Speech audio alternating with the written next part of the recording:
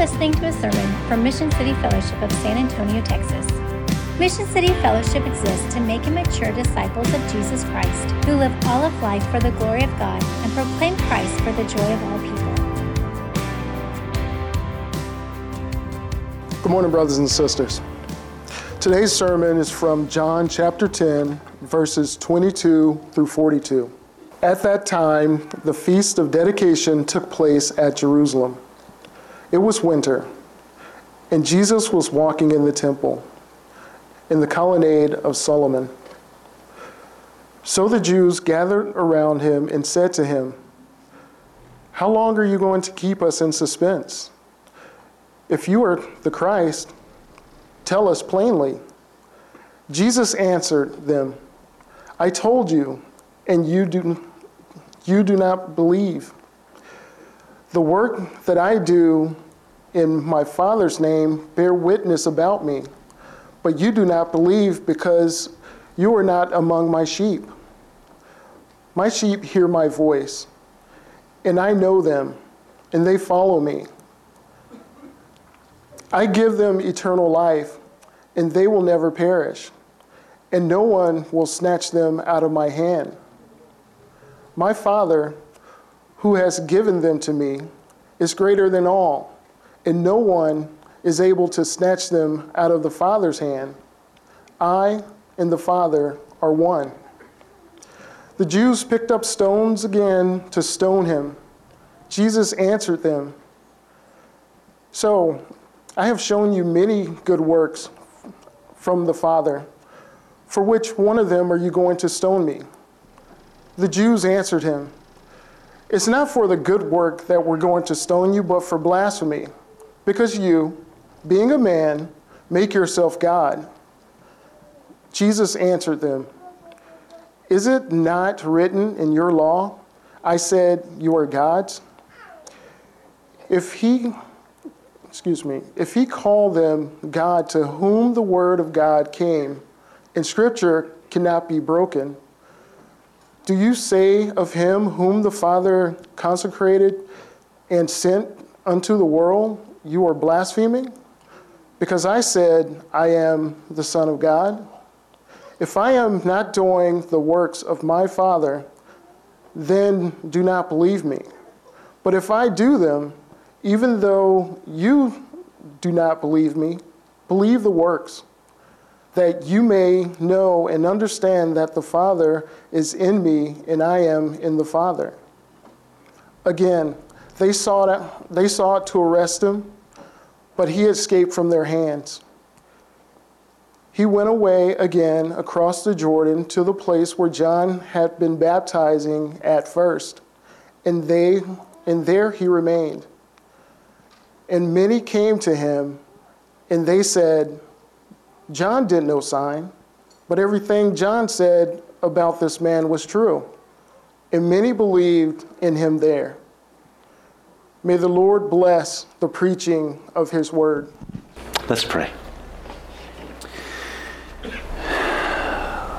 Lord, in some ways, Lord, I read every Sunday feels like an impossible task when we're taking your word about you, this magnificent and immeasurable God, and yet taking 45 to 55 minutes to hear it and expound upon it and apply it. Lord, it feels almost at times impossible, and this morning feels especially that way. Lord, there is so much in these verses, Lord, and so we just pray. I just ask, as a weak little pastor with a weak little sermon, that you would be present, and that above all, your sheep would hear you, would see you and know you as we open up the Scriptures, and that we would be amazed at you, that we would find life in you, Lord, that we would continue to believe in who you are, what you've done, Lord, that it wouldn't just be one little moment of belief, Lord, but just daily continued belief. And so, Lord, may you bolster our belief in you, Lord. And Lord, we know that belief, as we've seen the Gospel of John, it's not just a mere head knowledge. It is a love for you, a treasuring of you, a delighting in you. So Lord, we pray that that would be so today. Oh Lord, do your good work in this moment. In Jesus' name we pray, and the church says, amen. Amen. When I was little, my friend and I, we would, in elementary school, we'd hang out at each other's home, and we'd spend hours talking and making plans for how we would spend our grown-up life as superheroes. That's how I spent my elementary years, was planning to be a superhero. We had plans for what we would wear based off of what we had seen typical superheroes wear, so that typically involves spandex and colors and all that kind of stuff. We of course, would plan to have muscles and be strong when we would get bigger. We'd have cool cars with all sorts of gadgets on them. But eventually, the dream sort of just faded away as we realized unless you have x-ray vision, you kind of need a normal day job. But that was my elementary childhood dream. Later, I would come across an article fulfilling my childhood dream. In 2011, 10 citizens began patrolling the streets of Seattle in superhero costumes, declaring themselves as the Rain City Superhero Movement. That was pretty appealing to me, so I continued reading. They were a group of self-proclaimed superheroes who sought to patrol the streets and fight crime. They had names like Thorn, the Mantis, Phoenix Jones, Red Dragon, Midnight Jack. Guys, you can just pick one. You pick one and take it home with your kids. Guys, I'm Purple Rain today. Purple Rain, kiddos. The group accomplished such heroic rescues, such as stopping 4 people from robbing a blind man. They stopped several carjackings, helped stranded vehicles on the highways, stopped people from driving intoxicated, and they specialized in escorting people to their cars late at night. It was written in an article about them. One columnist said, in some ways, the crew are more like hall monitors than actual superheroes. In 2014, the group decided to end the Rain City superhero movement, and in 2022, one of the men was compelled to reveal his identity through a YouTube video, and guess what? To no one's surprise, he was just a normal man. To no one's surprise, he was just a normal man. He looked nothing like what you would hope a superhero to look like. Now, why do I say that? Well, because we think of heroes and we think of superheroes. We tend to have an idea about what they should look like. Big, strong, physically impressive. That's what we tend towards when we think of a hero. And today's passage in chapter 10, verse 22, tells us this is taking place. What's taking place today, John has been very intentional to tell us the scenes, what is happening, and there's a reason why. He typically tells us, especially if it involves a feast, because he wants us to see how Jesus is the yes and amen to that.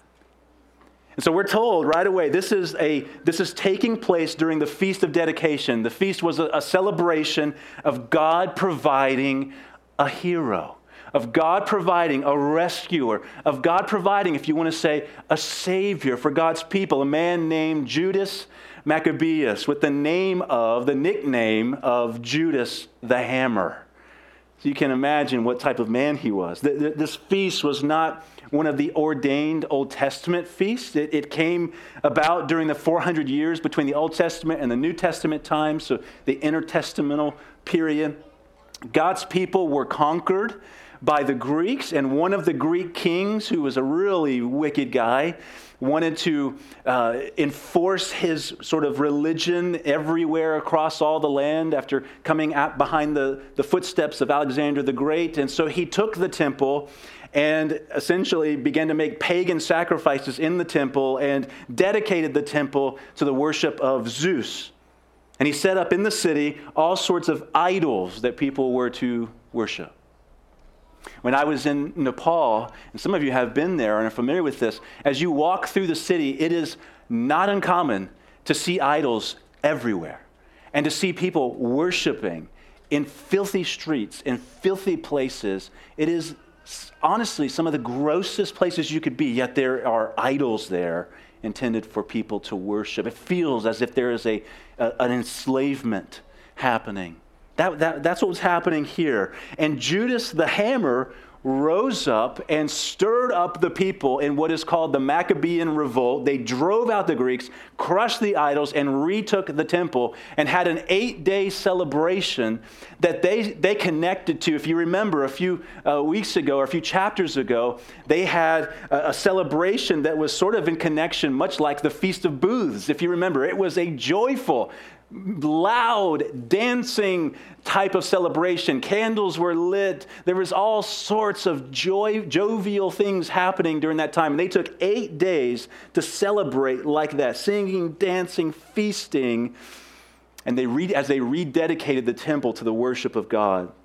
And so it took on the name, this feast, as the Feast of Dedication. It would continue on during the winter months, and later would eventually take on a sort of a new identity as Hanukkah in modern-day Jews.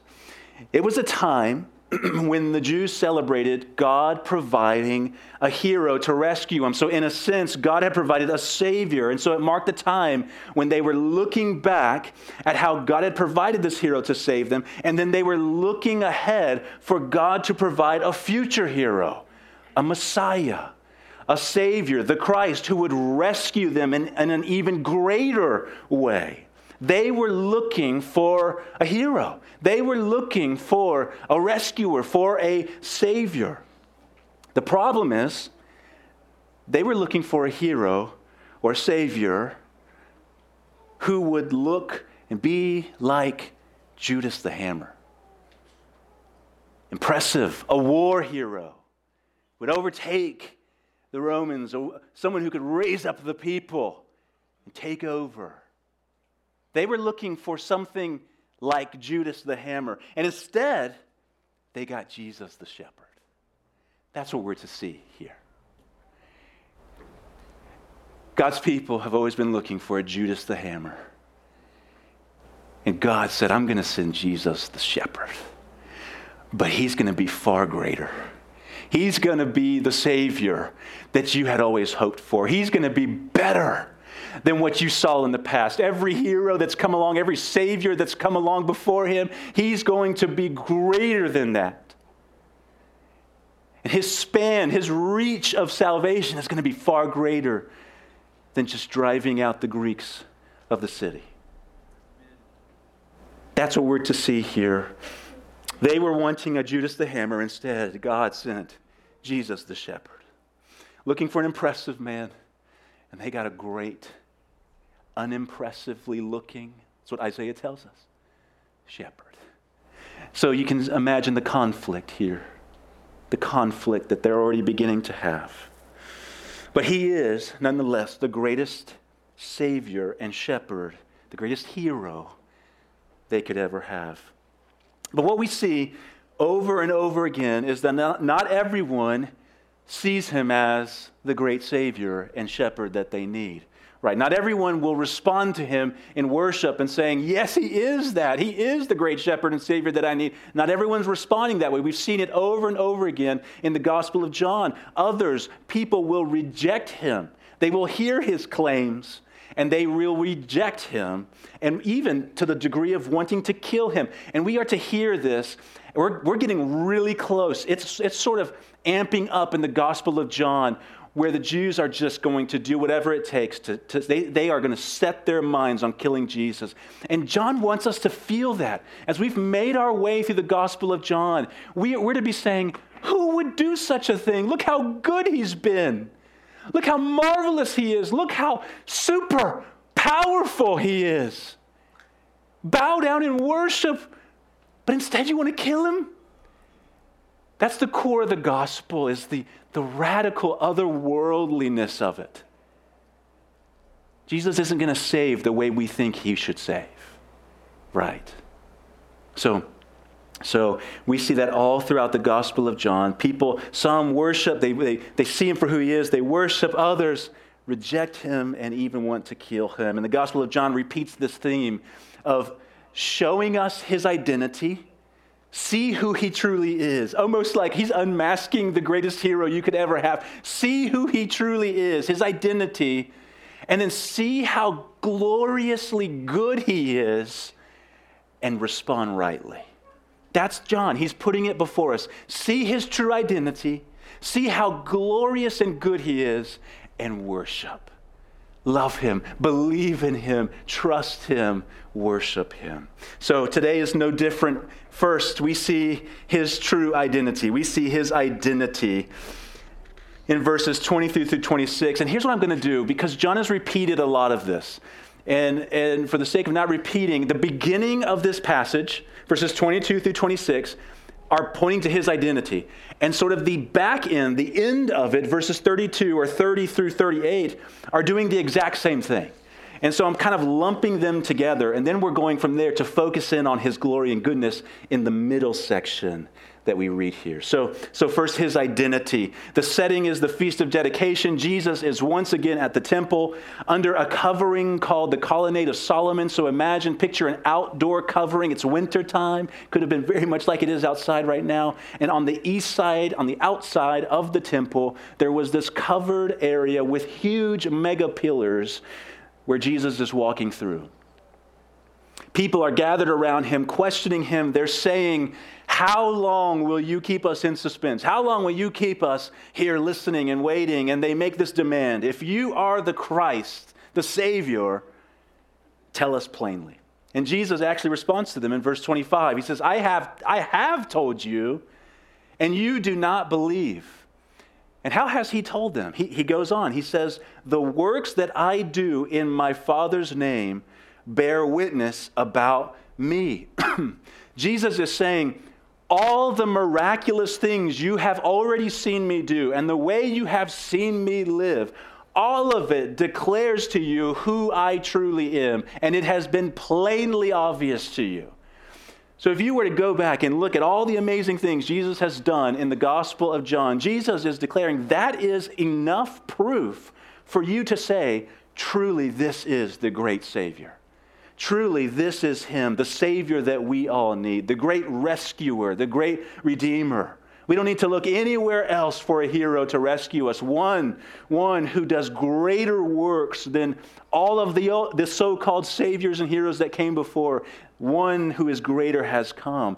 And so let's worship. But they don't do that. And we've seen Jesus do miracles that no normal man could do. We've seen him with an unmatched compassion for people. We've seen him speak with unmatched wisdom and knowledge of God that even in the Jews' eyes probably would have been somewhat miraculous because Jesus was not trained under a rabbi. So we've seen lots of miraculous things, and in all of that, Jesus has said things about his identity that are pretty clear and obvious. He called himself the Son of Man, which for the Jews would have quickly connected to this promised Savior of Daniel chapter 7. This one who would be sent of God, who would reign over God's people in the form of a Son of Man.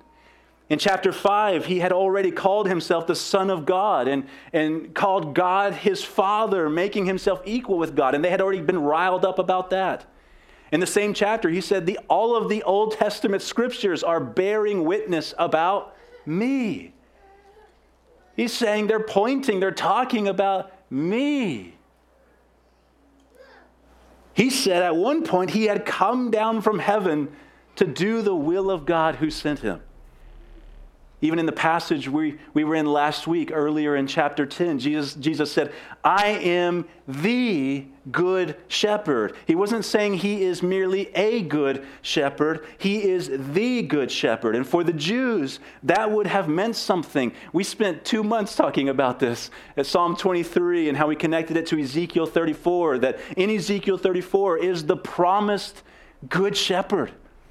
When God made a promise to his people that he himself would come to his people and would take on the role as a gloriously good and perfect shepherd. He himself, God himself, would come and save his people. He would be the greatest shepherd, their shepherd and savior. And Jesus says, I am the good shepherd. I am that good shepherd. How am I doing all of these things that you're seeing? Because I am the great shepherd. I am. He has used that several times, hasn't he? I am the great, long-awaited Savior and shepherd, God incarnate, promised from Ezekiel 34. What other hero? We're to see all that and say, what other hero do you want? What other hero could you look for? What other Savior would you possibly long for? Don't you see it? Jesus was pretty clear here. In verses 32 through 38, taking that backside, it's essentially repeating the same thing. Jesus' claim to be God, to be the Son of God, and so to be God. And people are offended by Jesus and his claims. Even Jesus points out what could be somewhat confusing at first as you read verses 34 through 36. He talks about, I say they are gods, and that's a lowercase gods. And what is he meaning by that? Jesus is quoting a psalm. And in the Old Testament, they had accepted that human judges who were set up over God's people, kings and judges, at times were called lowercase gods. Not in a sense of they had this great power and authority as God, but they were essentially placed there to oversee the people, to do justice, to do righteousness. They were to rule over God's people. And so in a sense, lowercase God is used. And Jesus is saying, you look back at that and y'all are okay with these judges at times being called a lowercase God, and God himself actually shows up. The Son, set apart by God the Father, is sent from heaven here, and you're offended that I say I'm the Son of God. You see, Jesus is sort of turning it around on them. Why would you not be offended about what's said in the Old Testament, but you be offended about me? That's often what we see. In our city, I encounter a lot of people. I encounter just people out and about in the city. I encounter waiters and waitresses, and we often try to strike up just a conversation. And I'll ask if I can pray for them, and often that leads to, sometimes they say, oh, no, thank you. Sometimes, most of the time, people will say, yes, will you please pray about this? And that leads me to be able to ask more questions. Okay, do you have a faith? All of that. And oftentimes, here's what kind of comes out. Oh, I'm spiritual, but I'm not religious. I'm spiritual, so I'm dabbling in the spiritual world, but I am not religious. So when it comes to praying to Jesus, I heard one person say, one young guy say, well, I was sharing with him about Jesus and him being the king and all this, and he says, oh, every once in a while I'll pray to Jesus, but I'll pray to different ones and everything. That's a very New Agey thing. It's a very New Agey thing. And do you know, in New Age, there is a Jesus, but it's not this Jesus. There is a Jesus who maybe will answer my prayers. There's a Jesus that they think can do things supernaturally. I'll just come out and say that it's not the real Jesus. There's demonic things that are happening. But do you know, they will recognize Jesus. They will say, oh, he made things happen because he was spiritual too. He was tapping into the universe and doing all this, manifesting and all of this. But when it comes to recognizing that he's God, no. Because what does that then imply? That he's got the authority. That he's got the say-so. If he's God, that means he rules over things. And if he's God and I recognize he's God, that means he rules over me. So I'm going to reject that. It's been very sad as I've even just studied that more and more, recognizing that so much of that is in our city and so much of that is young people that is grabbing your generation. It is hunting your generation. This New Age view of Jesus and this New Age view of spirituality. And so John is almost beckoning you, no, look to Jesus. He is God. There are people who will say Jesus never claimed to be God. They must have never read John because it's pretty obvious, right? So young people, be on guard. Look and see. No, he is God. Be affirmed as you go back into your workplaces and back among your friends and your generation. Just know, take that with you. No, he is God, and he is God of my life, and he is God over all creation, whether they deny it or not. Amen. And take that with you. Jesus clearly putting forward, he is just no ordinary shepherd. This is God incarnate who has come.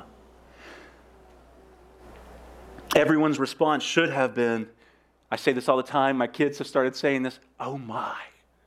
We say it all the time, oh my. Oh my, let's trust him, let's believe him, let's worship him. But they don't. They don't. Verse 31, they're ready to stone Jesus on the spot. It astounds us that people could see what Jesus did and yet not believe in him. People often say it now. If I just saw Jesus today, if I just heard him teaching today, I would believe and I would follow him. But it's not true. That's not true. People were in front of him, hearing him, seeing him, tangibly touching him, and yet did not believe. And Jesus tells us why in verse 26. You do not believe because you are not among my sheep. Now, saints, I will just say, these passages, they are too much to handle. There's so much here. And I was talking with Rob about it. I said, brother, got to break this up or something. Like, let's just go at it because John repeats himself over and over again. So we're going to get back to these. But these are deep, rich theological truths. There are the doctrines of grace are packed full into these verses. So just know that. Just know I'm not going to be able to handle every little part of this passage, but I will do my best. And as we sort of refresh and move over. So verse 26, you do not believe because you are not among my sheep. The last several weeks, we've talked about shepherds and sheep a lot. We've talked about how sheep learn their shepherd's voice and can distinguish it from other people trying to call them. Sheep hear the voice of their shepherd and respond. And Jesus is saying, you are not responding to my shepherd's call because you are not my sheep. It's not your identity. You are not my sheep. And so that brings us to asking the question, well, how do people become sheep that belong to Jesus? How can anyone become a sheep then? Well, that is the glorious, wonderful mystery of God's sovereign grace. That is the glorious, wonderful mystery of his undeserved kindness upon us. The Bible tells us that since before the foundations of the world, this is too much to handle. That is just saying that line is too much. The Bible tells us that since before the foundations of the world, God the Father would look upon undeserving people and he would choose to grab some of them. He would choose to set his affection upon them and give them as a sheep to God the Son, to Jesus, to be their shepherd. That's why Jesus says in John chapter 6, if you remember, that no one can come to Jesus unless the Father has granted it to them and draws them. This is what we would call sovereign grace. God's authority and might and power over all things. And I love it. We have a little children's book that talks about that. And it simplifies it, and it's called The Biggest Story. And he just at one point, he says, essentially, how do we wrestle with God choosing? He said, well, he's God. So he gets to choose. He's God. He gets that place. He gets to do that. Why? Because he's God. But the miracle of it is that he even chooses to do that at all. That's the flip side of that coin, right? The miracle of it is that God looks upon a sinful world of people who curse him and are disobedient to him and hate him and love the world and love sinful things. And yet he would look upon us even before the foundation of the world and would say, I'm going to set my affection upon that one. I'm going to go after that one. I'm making them my sheep. I'm setting them apart before they could ever earn anything, before they could ever do anything good or be impressive. I'm setting them apart just simply because I want to. just simply because I want to put my affection upon them. That is incredible. That is God's sovereign grace, his undeserved loving kindness, and he does it sovereignly.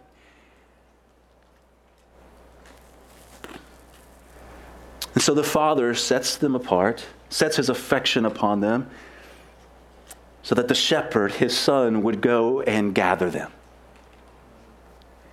So the mission of Jesus, this great Savior and shepherd that we see in the Bible, is he comes to the world to save his sheep, the ones the Father has set apart for him, the ones the Father has given him, Jesus says. And he's gathering his sheep to him, and those sheep are scattered all over. And he has walked this earth as he walked the earth.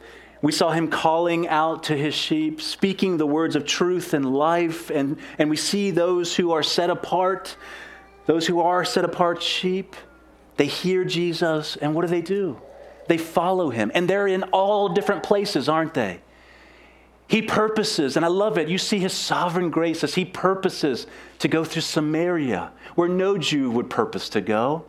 They go around Samaria.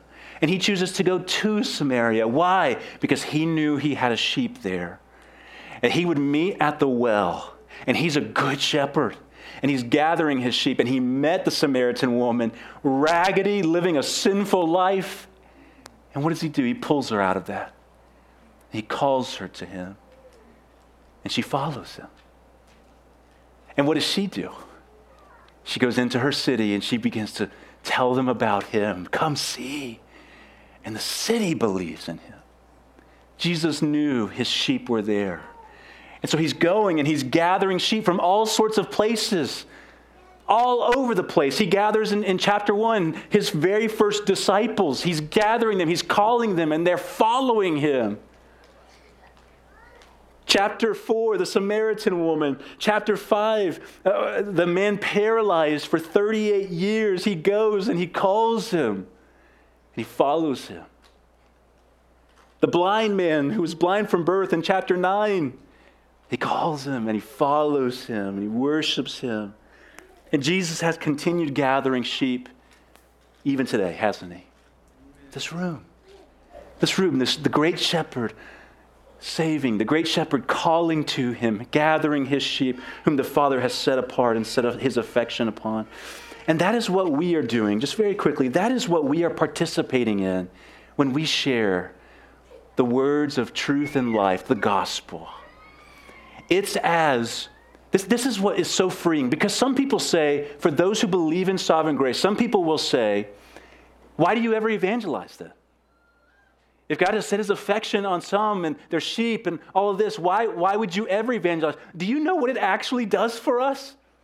It actually stirs in us an eagerness and an anticipation and an excitement to share this good news, to share the gospel. Because as we share, we can trust Jesus has sheep here. Jesus has sheep all over the place. And we don't have to try to necessarily fight to convince them. We just share his truth, his words of life, and it's as his voice going out. Just as he was all throughout the Gospel of John, it's as he is calling out to his sheep. And what will happen? Those whom are his will hear his words, and their ears will begin to flicker, and they'll hear the voice of their shepherd through a measly little attempt to share the gospel, and they'll follow. Now, there's a mystery even in that, because there's so much mystery. I had heard the gospel several times, I believe, growing up. I didn't grow up in church, but I had heard the salvation story. There's several different ways. And I did not love Jesus. I did not follow Jesus. I did not submit my life to Jesus as King of my life and God. But then, one night, almost out of nowhere, I heard the same gospel. I saw these brothers and sisters sharing the gospel. I heard it. And that night was different. Completely different. And all I can chalk it up to is the sovereign grace of God. Just like Paul on his way to arrest more Christians and throw them in jail. Jesus had allowed it several times. But that time, on his way to Damascus, Jesus said, that's enough. You're mine. And I'm gathering my sheep, and I've had enough. Come to me. That's all I can chalk it up to. There's a point where Jesus says, that's enough. I'm gathering you to me now. That's all I can chalk it up to for those who have heard the gospel over and over again, and then all of a sudden there's this explosion of life and following him. That Jesus has said, the great shepherd has finally said, that's enough. Follow me now. Jesus is continuing to share, and so that gives us a confidence to share freely. It gives us a joy to share without trying to make things happen, because we can just trust. Just, Jesus, let your voice go out through your word, and we'll trust that you will gather your sheep to you. That's the hope of a pastor every single Sunday. That's the hope of a pastor in a counseling moment. Jesus, I'm just going to try to share you and share your words of life and trust that by your Spirit you will do work. You will gather, you will correct, you will do the shepherd work needed, Lord. God, as we see this, God is the center of our salvation. It's all because of him, and it's all brought about through him. And those truths are not intended for us to question and criticize God. Those truths are intended for us to see how undeservingly good he has been to us and how good he is to people, and those whom he has called his sheep, that we didn't deserve it, we didn't earn it. He is just simply incredibly gracious. And so we are to respond how? Incredibly glad. A glad church, a glad home, glad Christians celebrate God's sovereign grace. You can never move on.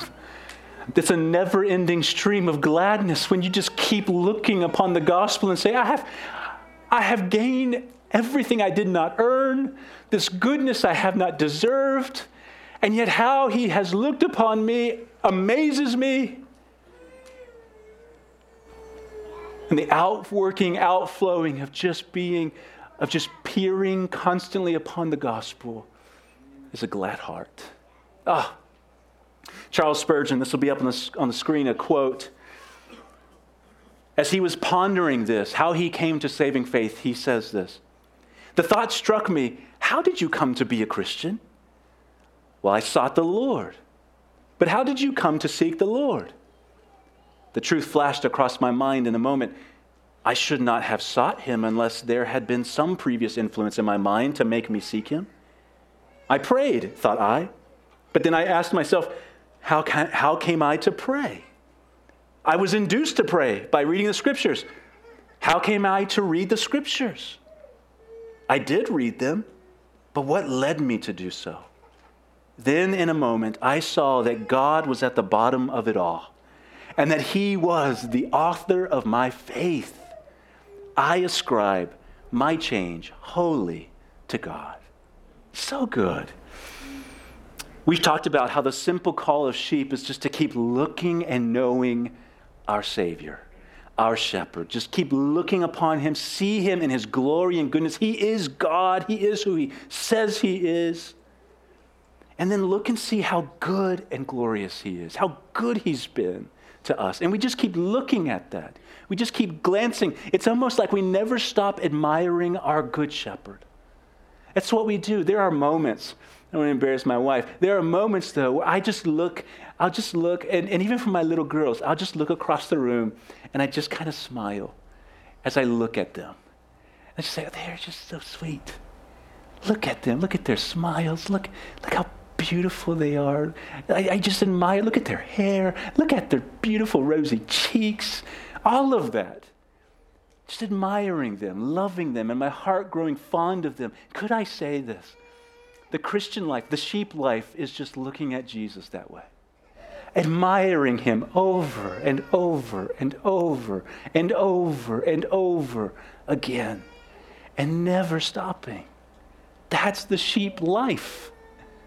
That's the sheep life. And so the following verses, what I would say the middle section of these passages, so it begins and ends with his identity. He is God. He is no ordinary shepherd.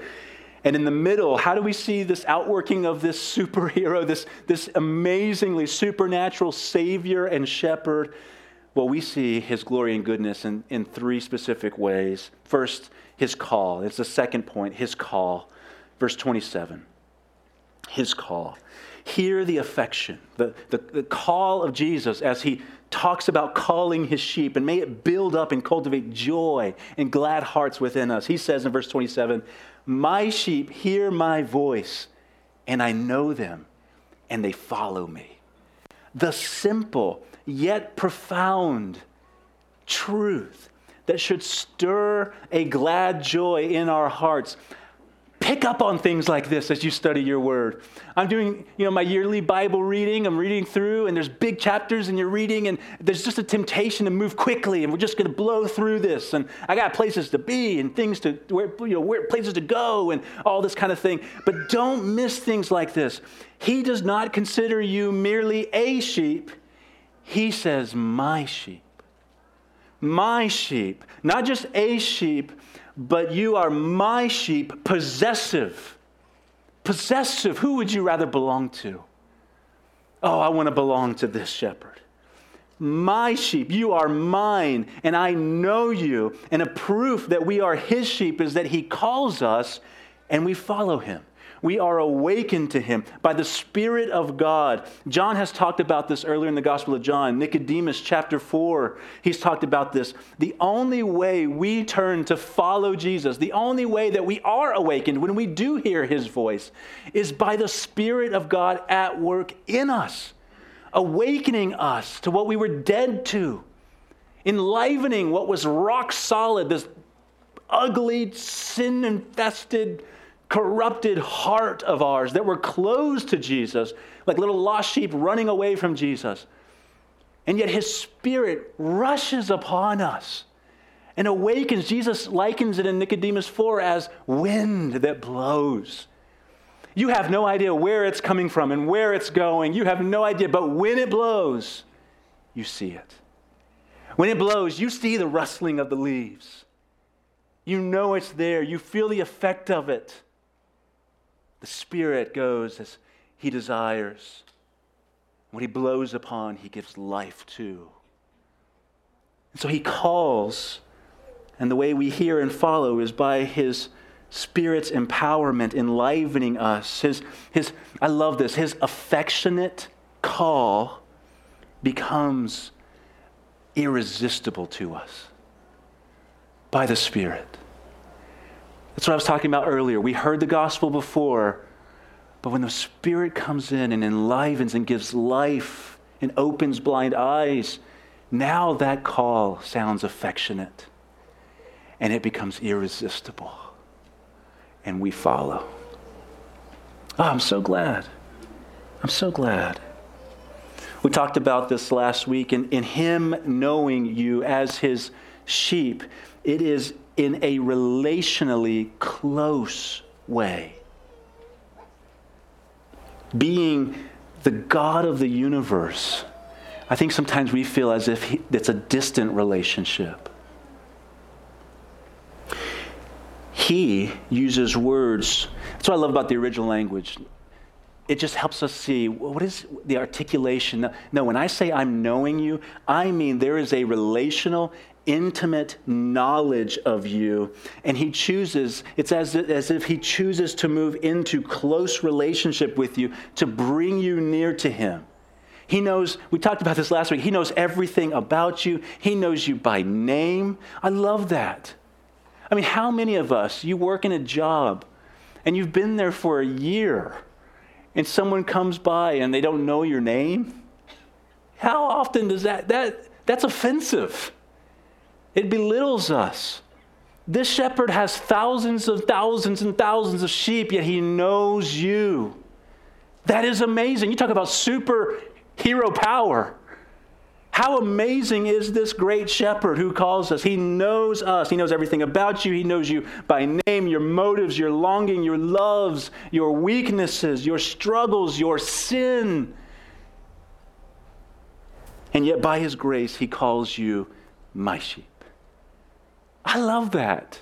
Maybe I'm just too simple of a guy, but I want to put that on the wall. Jesus says, my sheep.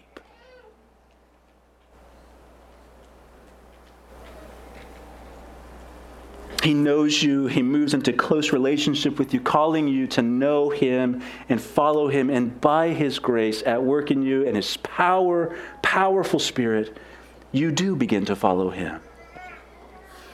I love it. Just over and over again. It is all his good initiative towards us. He initiates this relationship. He makes it happen. He calls us, he moves towards us, and then he gives us what we need to respond to him. That is amazing.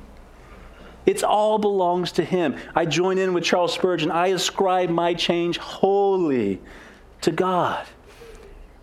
When you consider we were straying like lost sheep in this life, and then he would come to us, and he would know us, and he would call us to him, it should absolutely stir an amazement and a humble, glad joy in our hearts. So a question for you. Are you aware of Jesus' initiative to save you?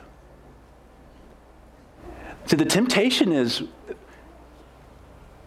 there's a thought there that would say there was something good about me that Jesus would choose me. I guess I am pretty impressive. I guess he would probably want my skill set in his family. But the reality is that's just not the case. And as we ponder, as we think upon his initiative towards us, it should absolutely cultivate a glad and a humble joy. We don't deserve this. He has moved towards us. So what else do I not deserve? In the life of the church, what else do I not deserve? I'm just glad to be in the room. I'm just glad to be a part of the family. Third point, I should say, we see his gift. His gift. Verse 28a, I give them eternal life and they will never perish. What an incomprehensible, you can't even fathom the words. What an incomprehensible gift we have received in Christ. When you think upon this gift we have been given, it is hard to grasp the magnitude and greatness of it. The most incredible gift given to undeserving sheep who were straying and now are brought into the sheepfold of Jesus, undeserving of anything good. And yet the gift of this incredible shepherd to us is eternal life. He doesn't give us what we deserve, but he gives us the greatest gift of grace he could ever give us. I know we hit on this last week as Jesus talked about giving life to his sheep, even last Sunday. But when John uses this phrase, eternal life, throughout his gospel, often our first mindset is going to, that's the future inheritance of eternal life that I'm going towards. John is talking about both that future eternal inheritance of life that you are longing for, hoping for with Christ forever. He is talking about that. But he's also talking about this eternal life, that same eternal life that breaks into today, that causes us to know him and to love him. The life of Christ, the life given by his Holy Spirit, which is an eternal life. And so it is both. It is life for today that is eternal, that carries us into eternity, that we will then bask in, that is waiting for us in eternity with Christ. And so when he talks about eternal life, it is important just to know that, because it doesn't just leave us looking ahead like there's eternal life waiting for me, and you know what? Life is just lousy right now. And I'm dry, and there's nothing in me today. Though we have weak moments and we have tough days, when we realize that eternal life is today. Now, we don't have an over-realized, I'm going to use some fancy words, I try not to do this, an over-realized eschatology where it's like, so everything, we shouldn't get sick anymore because there's eternal life in us. And we should never get depressed or sad or sorrowful or any of that or have anxiousness because there's eternal life in us. And if you do feel that, it's just because you lack faith. Or maybe you're not even really Christ. That is just not true. That is not true. But there is a reality that the eternal life you wait for through the Spirit is here.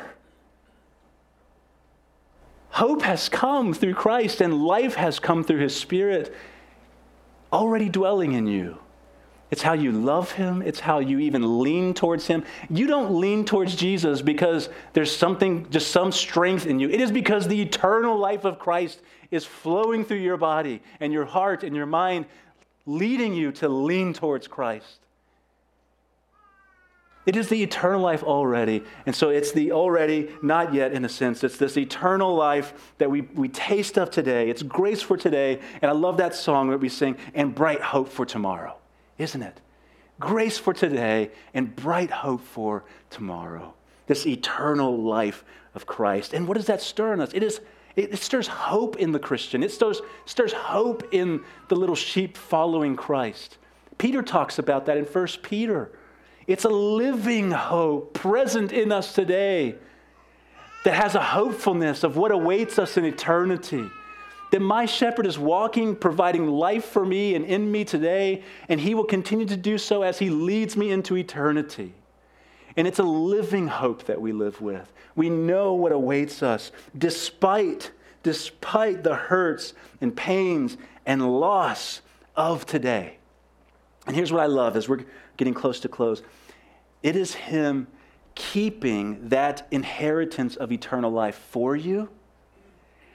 And then it is also him keeping you for that inheritance of eternal life. And that leads us to our last and final point. His grip. His grip. Our final point, his hold on us, his grip upon us, verses 28b through 29. And no one will snatch them out of my hand. No one will snatch them out of my hand. Your shepherd is holding you in his hand. His grip firmly fixed around you, and should we question his grip on us, he takes it a step further. He says in verse 29, my Father who has given them to me, these precious sheep, is greater than all, and no one is able to snatch them out of the Father's hand.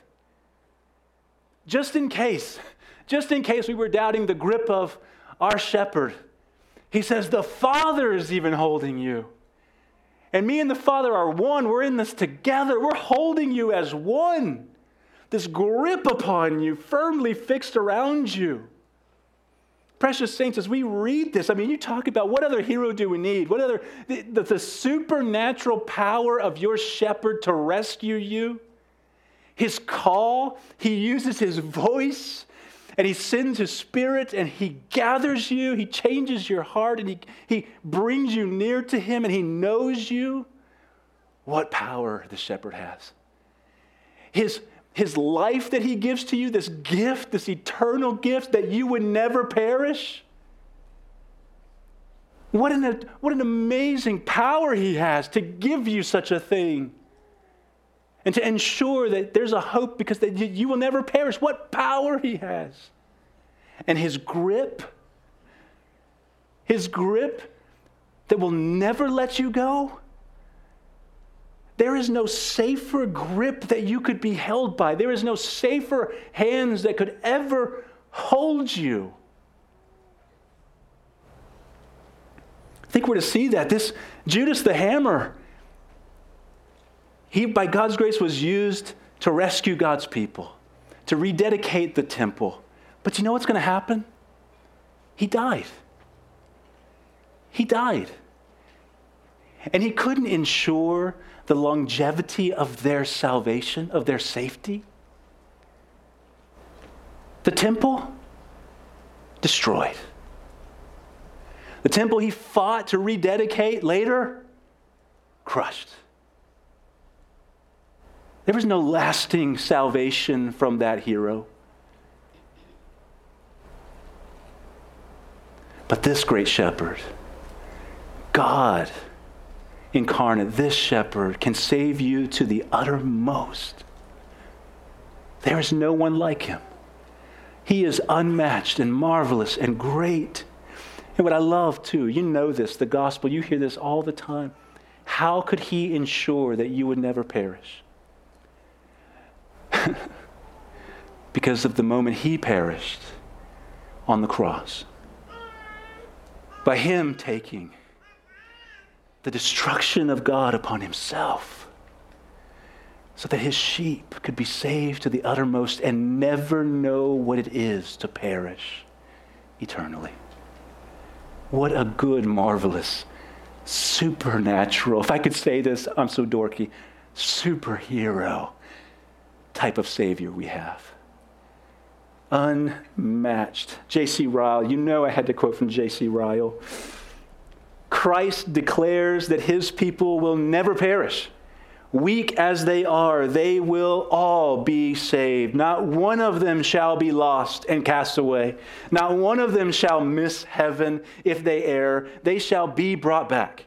If they fall, they shall be raised. The enemies of their soul may be strong and mighty, but their Savior is mightier, and none shall pluck them out of their Savior's hand. Do you believe that for yourself today? Do you believe that, precious saint? If you have wrestled with assurance of faith, the foundation of our assurance and faith is first and foremost the promise of Christ to keep you. That is the assurance of your faith, not that you are keeping yourself. We sang it earlier. Your grip is weak. Your hold is light, frail. Oh, but it's Christ who holds you. Strong and true and mighty. Oh my, the first and foremost, the place you look first for assurance of faith is the promise of Christ to keep you. He didn't call you because you were perfect. We heard that. And so then he doesn't let you go because you're imperfect. It's not as if he was surprised in what he got. He knew you. He knows everything about you. He knew what he was getting when he called you. And you were imperfect then. How much more now that you are his? That's Romans 5. How much more now will he keep you? And so in this we rejoice. We rejoice in this. He didn't call you because you were perfect, and he doesn't let you go because you're imperfect. He promises to keep those he calls and to work in them to bring about the growing fruit of a faith-filled life. The Spirit at work in us. Spirit at work. Some people will hesitate to preach that and to say that and to think that or talk about that because they say, well, then it just gives freedom for licentiousness, to live however we want to live, to just enjoy sin. Well, no, Paul says, no, we haven't been given this grace so we can just keep living how we want. We've been freed to live for Jesus, and I love Jesus, and I want to live for him, and I want to serve him. So it's a faith-filled life that is encapsulated, kept, and covered, and held within the grace of our Lord and Savior. Oh, what assurance that is for those of us who often feel as if our faith is so weak. Oh, I praise him. This passage once again ends as so many other passages have in the Gospel of John. Some are blind to the glory and goodness of Jesus, and they reject his divine claims, while others hear the same teaching and look at the same Jesus, and by the grace of God, they say, as they said in this last verse, everything about him is true. We believe. Oh. Church, by the grace of God, may that even be you today. Everything about him is true. I believe. That's not just for coming to faith in Christ. That's daily life for the sheep. That's daily life for the Christian. We keep looking upon him and we keep saying, that's true of him. That's true of him. His call, that's true of him. His grace, that's true of him. His grip on me, that's true of him. His heart for me, that he calls me my sheep, that's true of him. The only way I follow him is by his grace and his Spirit upon me, that's true of him. The fact that he will not let me perish, it's true of him. And sometimes you have to preach that to your heart. Sometimes you may have to turn on worship music and sing that to your heart.